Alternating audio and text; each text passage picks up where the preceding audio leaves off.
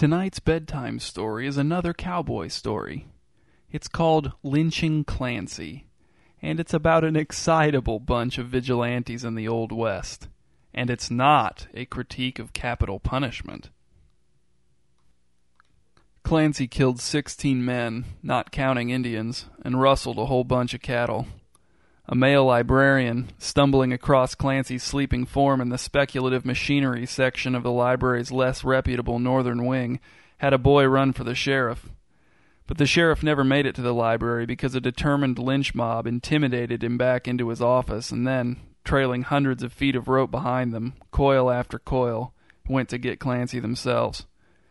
Clancy woke up thick-tongued and bleary-eyed, surrounded by 30 or 40 frowning beards.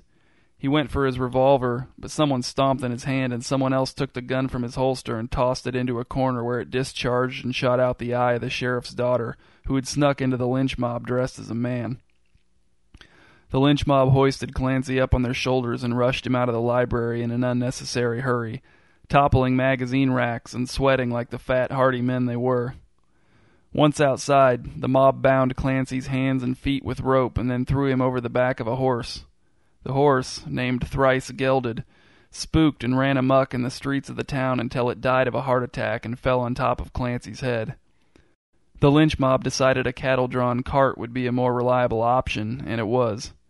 20 minutes later, Clancy stood on the hard earth under the hanging tree with the noose around his neck and the other end of the rope slung over a thick branch above him. He had tiny, sweaty horsehairs stuck to his right cheek. The unused, unneeded rope lay in great heaps and loops on the sharp brown grass of the plains.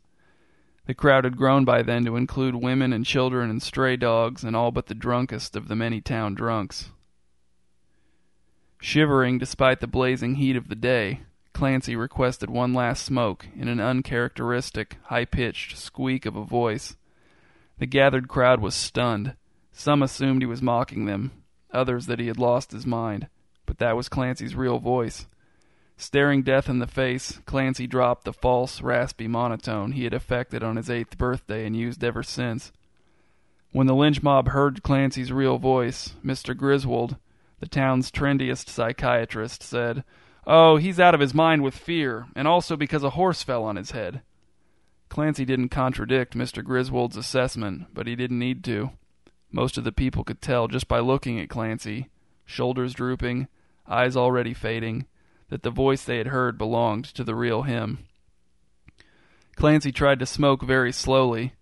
The mob correctly interpreted this as a cowardly act, got fed up with waiting, and finally just yanked on the rope before Clancy could finish his cigarette, jerking him into the air, the cigarette falling down into the dry grass beneath him. While Clancy kicked his ankles together and gurgled, a few men tried to stamp out the little fire the cigarette had sparked under Clancy's feet. Then somebody walked up and took Clancy's boots, and everyone was surprised at how fancy his socks were. A few moments later, Clancy stopped struggling and the spectators could see the tension fall out of his body. He just swung back and forth, the branch creaking under his weight. A woman who had lost a husband and a secret lover to Clancy's notorious temper strode forward and spat on Clancy's knees. Then everyone sort of just stood around. Someone suggested desecrating the corpse, but Big Hotch said, "He weren't no child molester." Clancy's body looked like a poorly made dummy. Never handsome in the first place, death hadn't done his appearance any favors. A few people noticed just how egregiously they had overestimated the amount of rope they'd needed. Everything was coming to a pretty somber conclusion. "Maybe," Big Hotch finally said, "we shouldn't have hanged him yet." A hot prairie wind, smelling ominously of locusts, blew through the crowd and twisted Clancy's body on the rope.